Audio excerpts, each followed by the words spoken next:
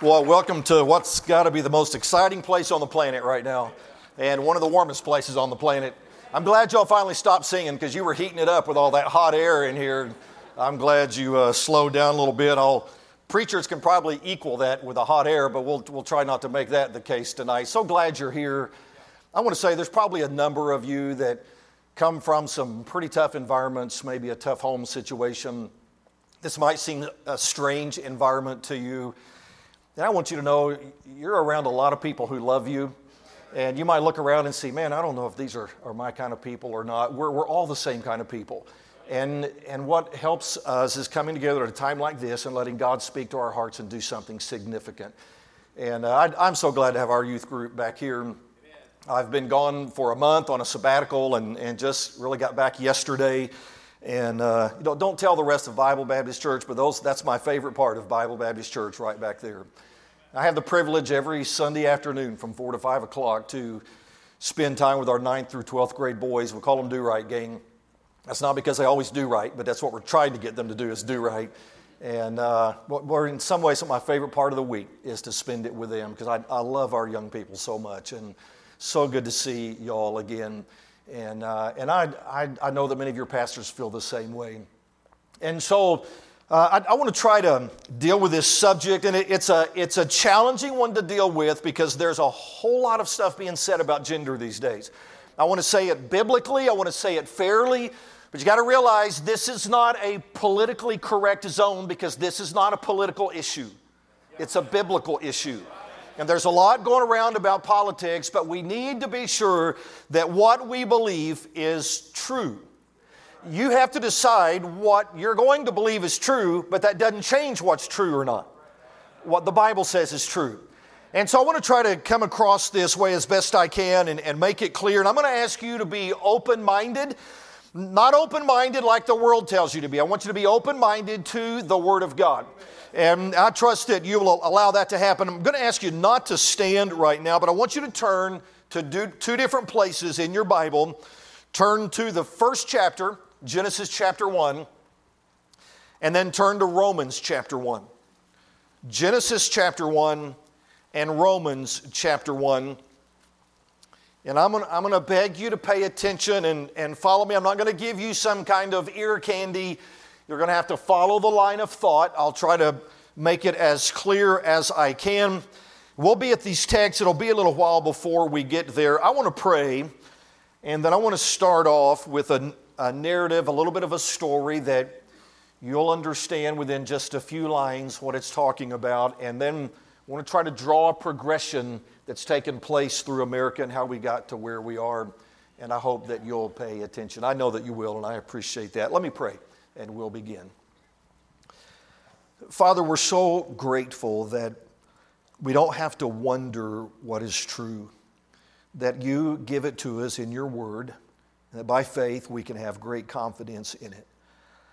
Or there's a lot of confusion, as Brother Gaddis has already said, about so many issues, but this area really seems to be at the forefront of what's happening in our nation and in our culture. And I think the Scripture is clear as to why that is. And I pray that we would not just see it as some political rumblings or just some people having some ideas and trying to promote it. I pray that we would have your mind and that we would be wise enough to see what really takes place because we understand your word and what you said. Lord, I want to be clear, and I ask you to help me make it that it's easy to grasp even though there are so many voices, and that your voice would win out tonight. And then I pray that there would be no youth here tonight who would assume that this is completely clear in their mind and they don't have to worry about it. The influence is so strong and Satan is so deceiving. And some of the best young people that people would say, well, they're just the best that we have, in 5 or 10 years could be something completely different if this isn't clear in their mind. So I pray that even at invitation time, there would be a desire to be sure that we commit to your plan and your design in our life. I pray these things in the name of Jesus Christ. Amen. During an 80-minute period of time, It took about 80 minutes. On the morning of April 15th, 1912, 4 words were repeatedly hollered out in the midst of a freezing panic. These 4 words illustrated one of the richest expressions of gender that our country's ever known. Those 4 words, and what those 4 words represented, led to hundreds of acts of valiant courage. Things that we cannot imagine that people would give themselves to, all because of what these 4 words represented. The scene was the deck of the Titanic. And the 4 words were these: women and children first. And what followed those words were heroic acts of bravery that have been talked about ever since that time.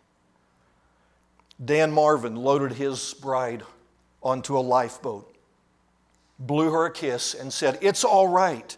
You go, and I'll stay a while." Adolf Diker helped Mrs. Diker across the gunwale with a cheery, "I'll see you later." Dr. Minahan told his wife, "Honey, be brave. No matter what happens, be brave." Then he stepped back and joined the other men on the deck. Mr. Terrell Cavendish said nothing to his wife, just a kiss, a long look, another kiss, and then he disappeared into the crowd. Mark Fortune and his son Charles placed Mrs. Fortune and their 3 daughters onto a lifeboat and waved goodbye for the last time. "Walter, you must come with me," begged Mrs. Douglas. "No," Mr. Douglas replied, turning away. "I must be a gentleman." Now you need to understand this. Men who knew they were going to die not only placed their wives and their children on those few lifeboats, but insisted the same for women that they did not even know. Now you need to grasp the importance of that. They didn't say, "Well, I'll give you my place on the lifeboat because I know you and I think you're worthy." They were deemed worthy for one reason: their gender. She was a woman. And a man decided, she deserves my place on the lifeboat, never having met her before. As a result of the 1,503 people who died on the accident of the Titanic, 1,503 died, 1,347 were men. 13 men to every woman died. Many men who were finally given permission to board the lifeboats refused simply because they were convinced there were still women below who were trying to get up to the top to get those places. And so some of the places in the lifeboats went unfilled. And so many stories dictate that was the reason why.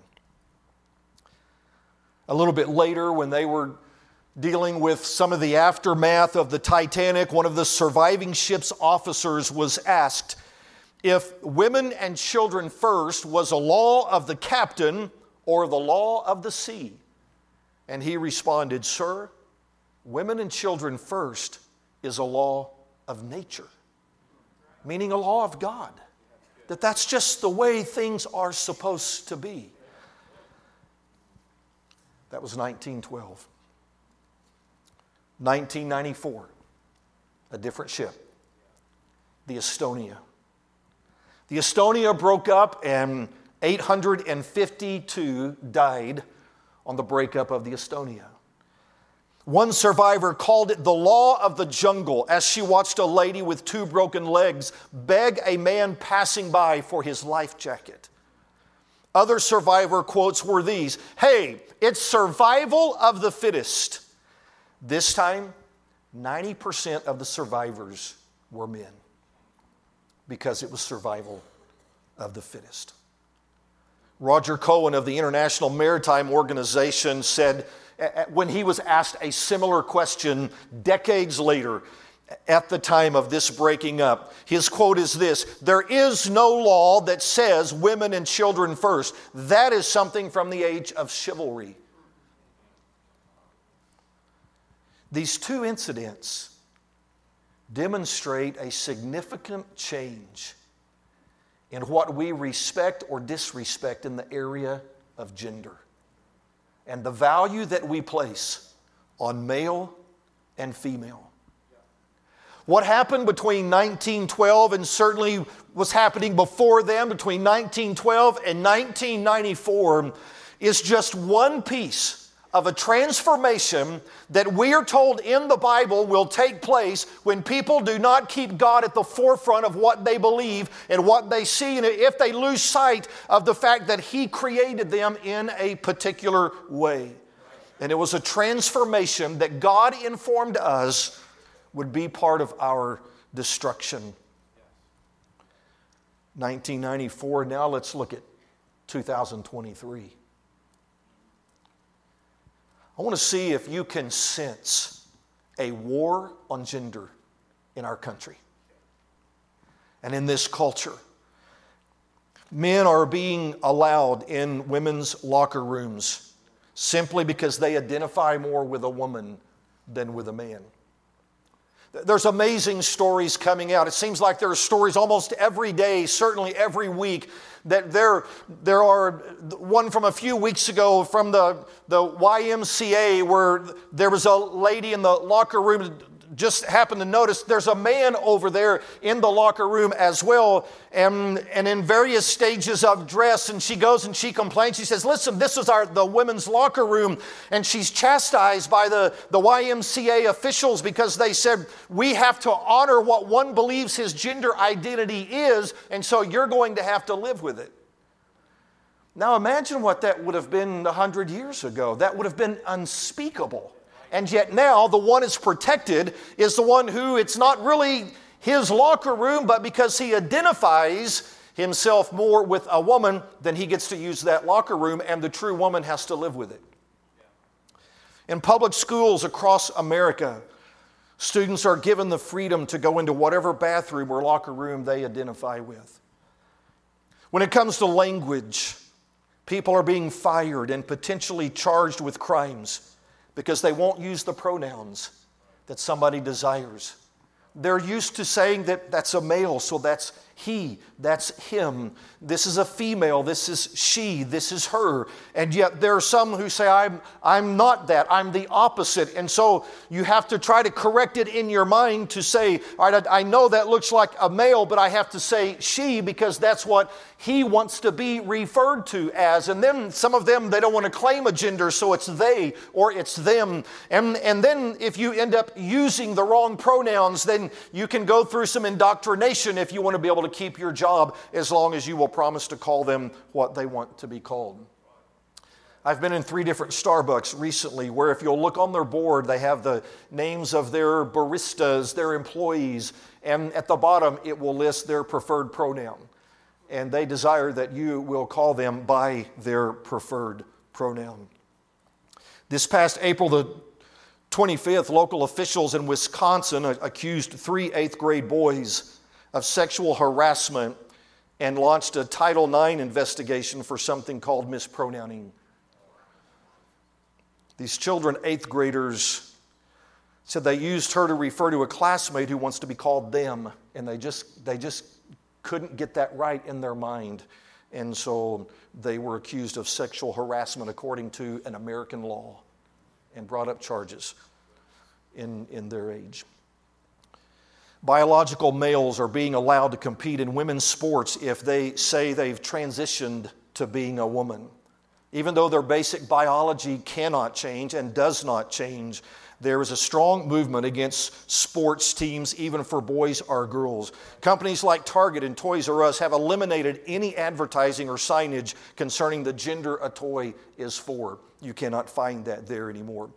Schools are eliminating homecoming king and queen in favor of royalty. Pregnant women are now requiring, many hospitals are required to call pregnant women birthing individuals so that there's not a discrimination against men, and because they believe that they ought to be able to have the idea of birthing even though it's not biologically possible. Many schools are helping kids transition to another gender without even telling the parents. The medical field is heavily promoting surgeries to help transition a boy to a girl or a girl to a boy. All kinds of medicine being prescribed to stop the body from doing what it was designed to do. These are realities in our country now. Children as young as 4 are being allowed to decide they are a different gender and getting surgeries to support that at age 4. The idea of 2 genders is long past. I want you to, if they can bring it up on the screen, I want you to see a current list of gender identities. And you may not be able to read these. I know it's small. I have it on my phone. I'll read you some of these. Now, maybe you can see some. This is currently in America the accepted number of gender identities. And so if you have a form, you're legally protected by using one of these: abinary, agender, ambigender, androgyne, androgynous, poragender, oligender, bakla, bigender, binary. It goes on and on and on. There's third gender, there's trans, trans female, trans man, trans person. There's tum-tum, if you want to be tum-tum. Any tum-tums? Yeah. Watch that boy right there. Two-spirit, I can't even pronounce some of them. Thank you, you can take that down. Do you sense, young people, that there's just almost seems like a war on the clarity of gender, of there being a man and a woman, and what we valued in 2012 that began to slip over years and decades, and now we come to a time where it's almost laughable if it wasn't so serious what actually is taking place. And you even go into churches and you find whole denominations are redefining what the role of a man and a woman is, and that you don't even have to be a particular gender to be a pastor or a priest or a bishop in certain areas. And you have to wonder, with how prominent this is and how widespread it is, what's actually happening? What's taking place? I mean, is this just some strange phenomena of history? Is this just something that's unique to the United States of America? Why is there such a passionate war on gender? Well, I want you to notice something. I want you to notice in Genesis chapter 1. Let's just read a couple verses here, and then we're going to go to Romans 1, and then I want to illustrate this in a way, and it's going to build the foundation tonight, and then we'll build on that foundation tomorrow night and Thursday morning. So Genesis chapter 1, notice verse 26. And God said, "Let us make man in our image, after our likeness." Now that's pretty phenomenal right there. No animal has that. No mountain, no ocean, no galaxy has that. Human beings are created after God's image. He said, "And let them have dominion over the fish of the sea, and over the fowl of the air, and over the cattle, and over all the earth, and over every creeping thing that creepeth upon the earth." Verse 27, "So God created man in His own image. In the image of God created He him," but He's not done. When He's talking about being created in the image of God, He completes that thought by saying, "Male and female created He them." The thought has to come together, that you are created in the image of God, not just as a human being. You are created in the image of God to bear that image as a male or as a female. You cannot bear the image of God just as a human being or as something else that God did not create. You live the image of God as a male or as a female. Now go to Romans chapter 1. Romans chapter 1. There's a lot to unpack in this chapter. We're not going to deal with as much of it tonight. We'll probably deal with a little bit more tomorrow night. But one of the things that you would find if you started somewhere maybe around verse 18 and verse 19, you find a process that God gives through inspiration of the Holy Spirit to Paul in writing in this letter. And he explains that there's this process that takes place that starts when people begin to not recognize God as God. They don't see Him as the Creator. That evolution would bring into people's minds that this is not, this galaxy is not evidence that there is a God. It's just chance. It's just evolution. And when people begin to lose sight of the fact that God is a Creator, is the Creator, there are pieces that come after that, and then another piece comes, and then another piece comes, and he covers what those are. But what's interesting is when he starts to get to the end of this process, what happens in this culture, or this community, or in this nature, this nation, or in this social gathering of people, then we find that after a lot of this takes place, look at verse 21. We'll begin here. He says, because that when they knew God, they glorified Him not as God, neither were thankful, but became vain in their imaginations, and their foolish heart was darkened. Professing themselves to be wise, they became fools, and changed the glory of the uncorruptible God into an image made like to corruptible man, and to birds, and four-footed beasts, and creeping things. Notice the terminology here, God also gave them up to uncleanness through the lusts of their own bodies, to dishonor their own bodies between themselves. So something happening physically here, that between themselves, there's some things that God said this ought not be, but is now starting to take place, who changed the truth of God into a lie, and worshiped and served the creature more than the Creator. So meaning that something that God set up, they said, that's not really the way that it is. What the Creator said and what He created, that's not exactly how we see it. What the creature says it is the way it ought to be. So now the creature gets to decide instead of the Creator, who is blessed forever. Amen. So verse 26 brings us to a particular characteristic of this ending. For this cause God gave them up unto vile affections. For even their women did change the natural use into that which is against nature. And likewise also the men, leaving the natural use of the woman, burned in their lust one toward another. Men with men, working that which is unseemly or unnatural, and receiving in themselves that recompense of their error which was meet. And even as they did not like to retain God in their knowledge, God gave them over to a reprobate mind to do those things which are not convenient. And then he goes on and gives a list of things that go with that. But he spends some extra time saying, you're going to know that we are a very long ways down this road when it happens to gender. You're going to see lots of effects, and the list covers a lot of things. But he says, let me tell you some very clear evidences that we're towards the end of this process. In this process, men are going to decide, we don't think gender matters. It's not as important as it seems to be. In Genesis 1, gender is up to God. In Romans 1, gender is up to man. And man gets to decide. Now, I want to illustrate this particular way. I'm going to ask my son and daughter-in-law to come, Daniel and Sierra, if y'all will come. And so I needed manly man and girly girl in this case. But this happened to be Hawaiian night. So Brother Daniel said, Dad, do I need to come on up here? He said, do I need to change shirts so I don't look quite so feminine? I said, no, as long as you're willing to strike a manly pose. So give us a manly pose. Check that out, man. He's got some guns there, huh? Yeah, I like that. All right, good. So here's what I want to do. Daniel, you come over here. Y'all have done this before. Maybe just stand on the black part right there. Sierra, if you'll go to the same one over there. And so I want to demonstrate this is what God intended. Genesis chapter 1. All right, He created them male and female. And it's clear that He has a difference in mind there.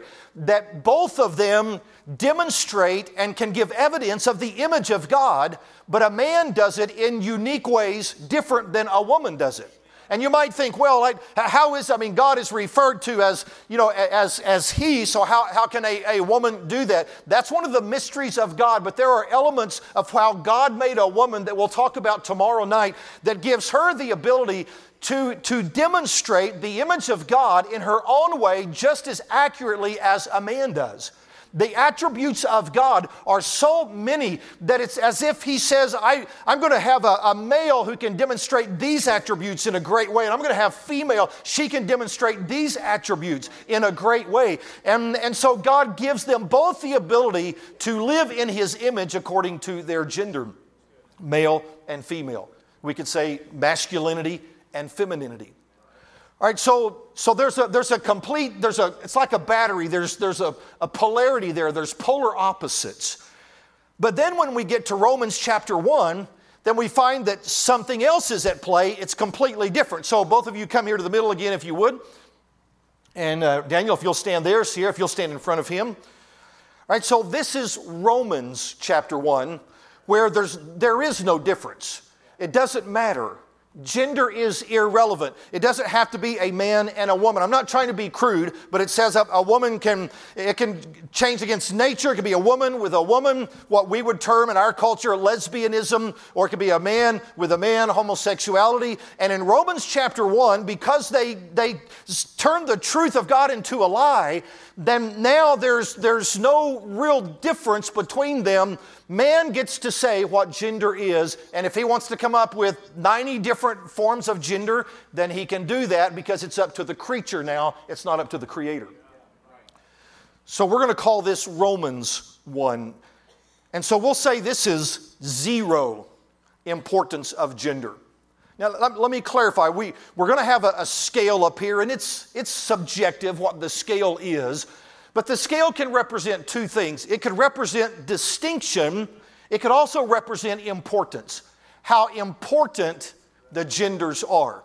All right, so now go back to Genesis 1, if you would. So they're going to go to the Genesis 1 position.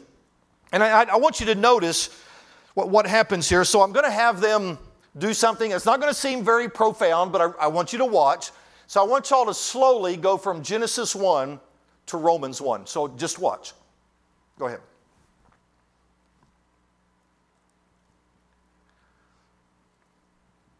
Isn't that amazing? It's just profound, isn't it? I can see you're just thrilled. All right. They went from Genesis 1 to Romans 1. And did they do that in one giant leap? How'd they get there?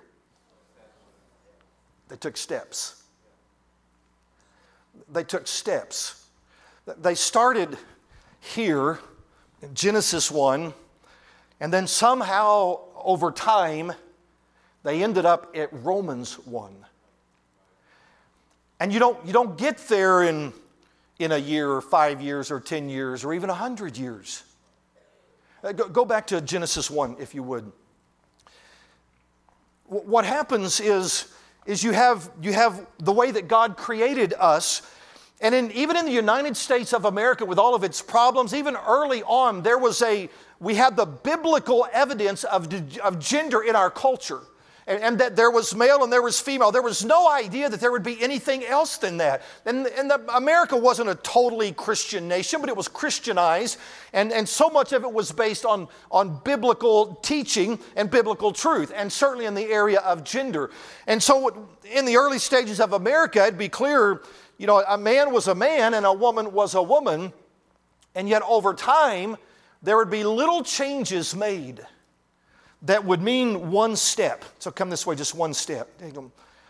And we don't necessarily have to get into what all of those would be at this point in time, But in that, then all of a sudden we've kind of taken a step away, and now culture says, all right, well, this is what a man is.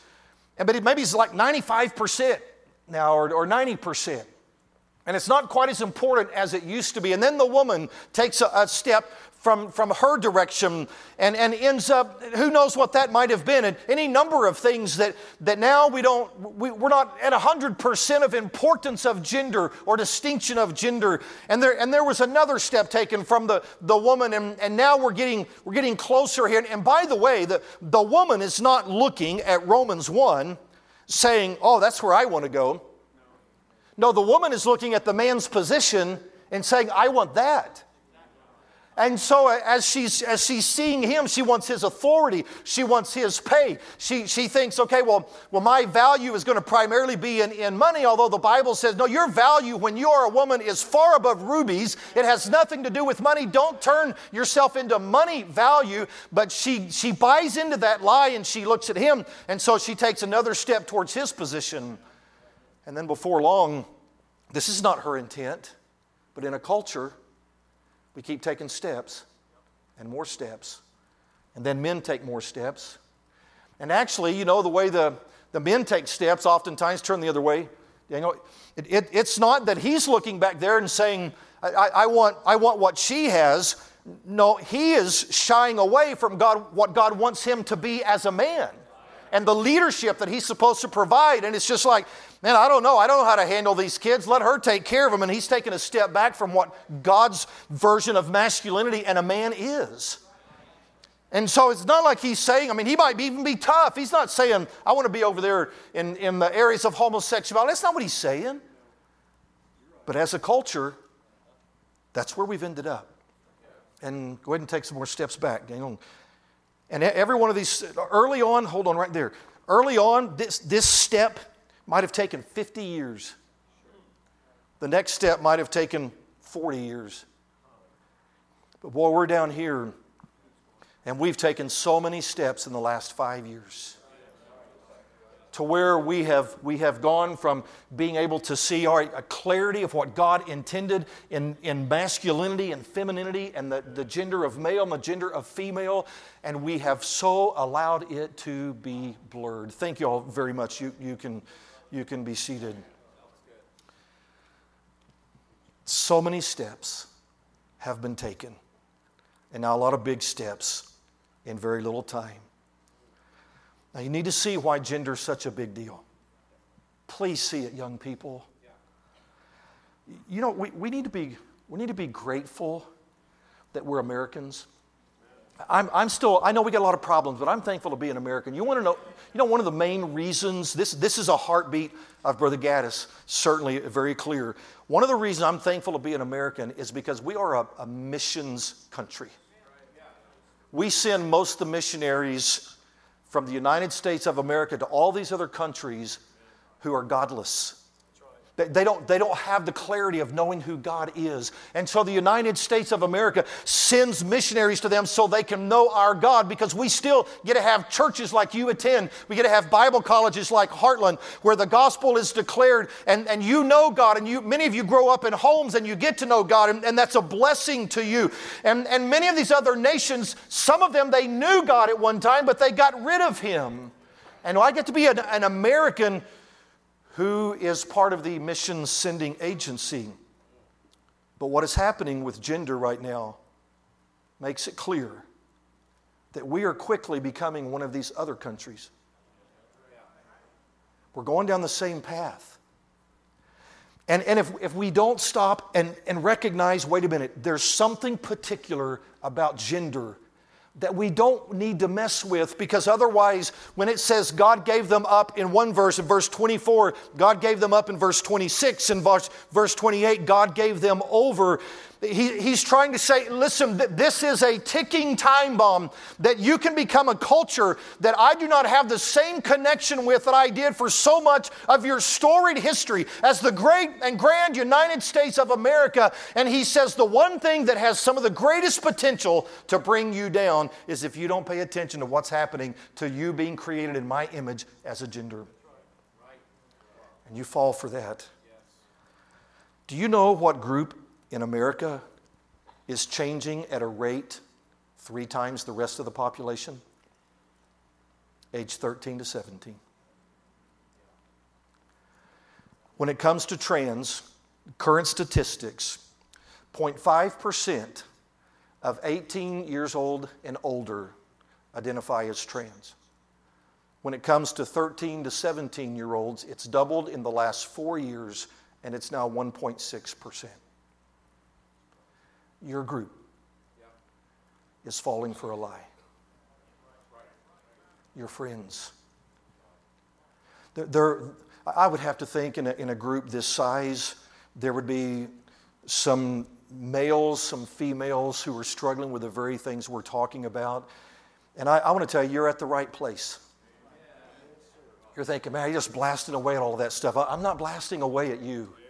I'm trying to declare with a passion what God said and what God offers you, because I want to talk to you tomorrow night about even the greater yes of this aspect that God offers and some freedom that He offers through some of that. But the fact is, we have to be abundantly clear, because this group that is here assembled right now, you are susceptible somehow to accepting so much of what is coming out, and at a rate that is unknown in American history, maybe in world history, certainly in American history.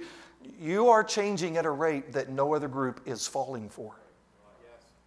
And it is imperative that you leave this conference, maybe even in invitation time tonight, being willing to say, God, I think I've got this right, but I don't want to fall for this because so many of my friends are. So much of social media is portraying it as the latest, greatest trend, and that it comes without any major consequences. When instead the Bible says it's dangerous. Now, because your group is part of the problem, you know what that also says? You're part of the solution. We need you. Young people, I'm telling you, as a 60-year-old adult, we need you.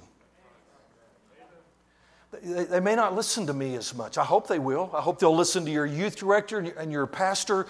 But I'm telling you, you are in their age group.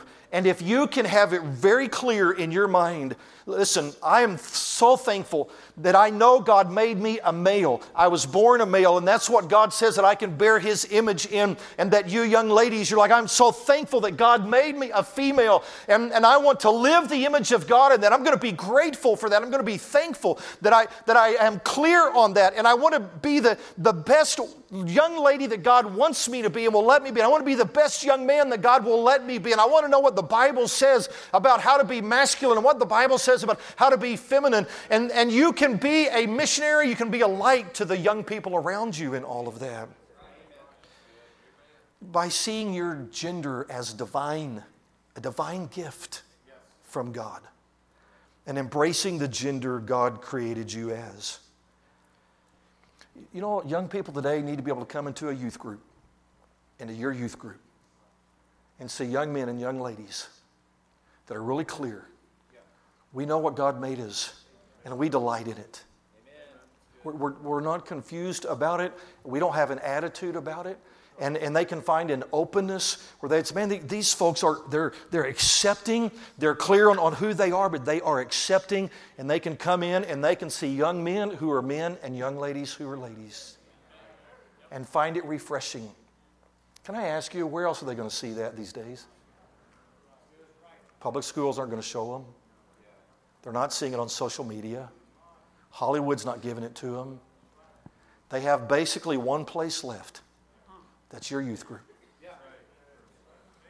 They need you. Young people, we need you. Be a youth group that shows other youth how important our God-given gender is. We're going to get into more details tomorrow night. But would you be willing to commit or recommit tonight to be sure that every step that you're taking is in the direction of being sure that God has some young people to represent the gender He created them in?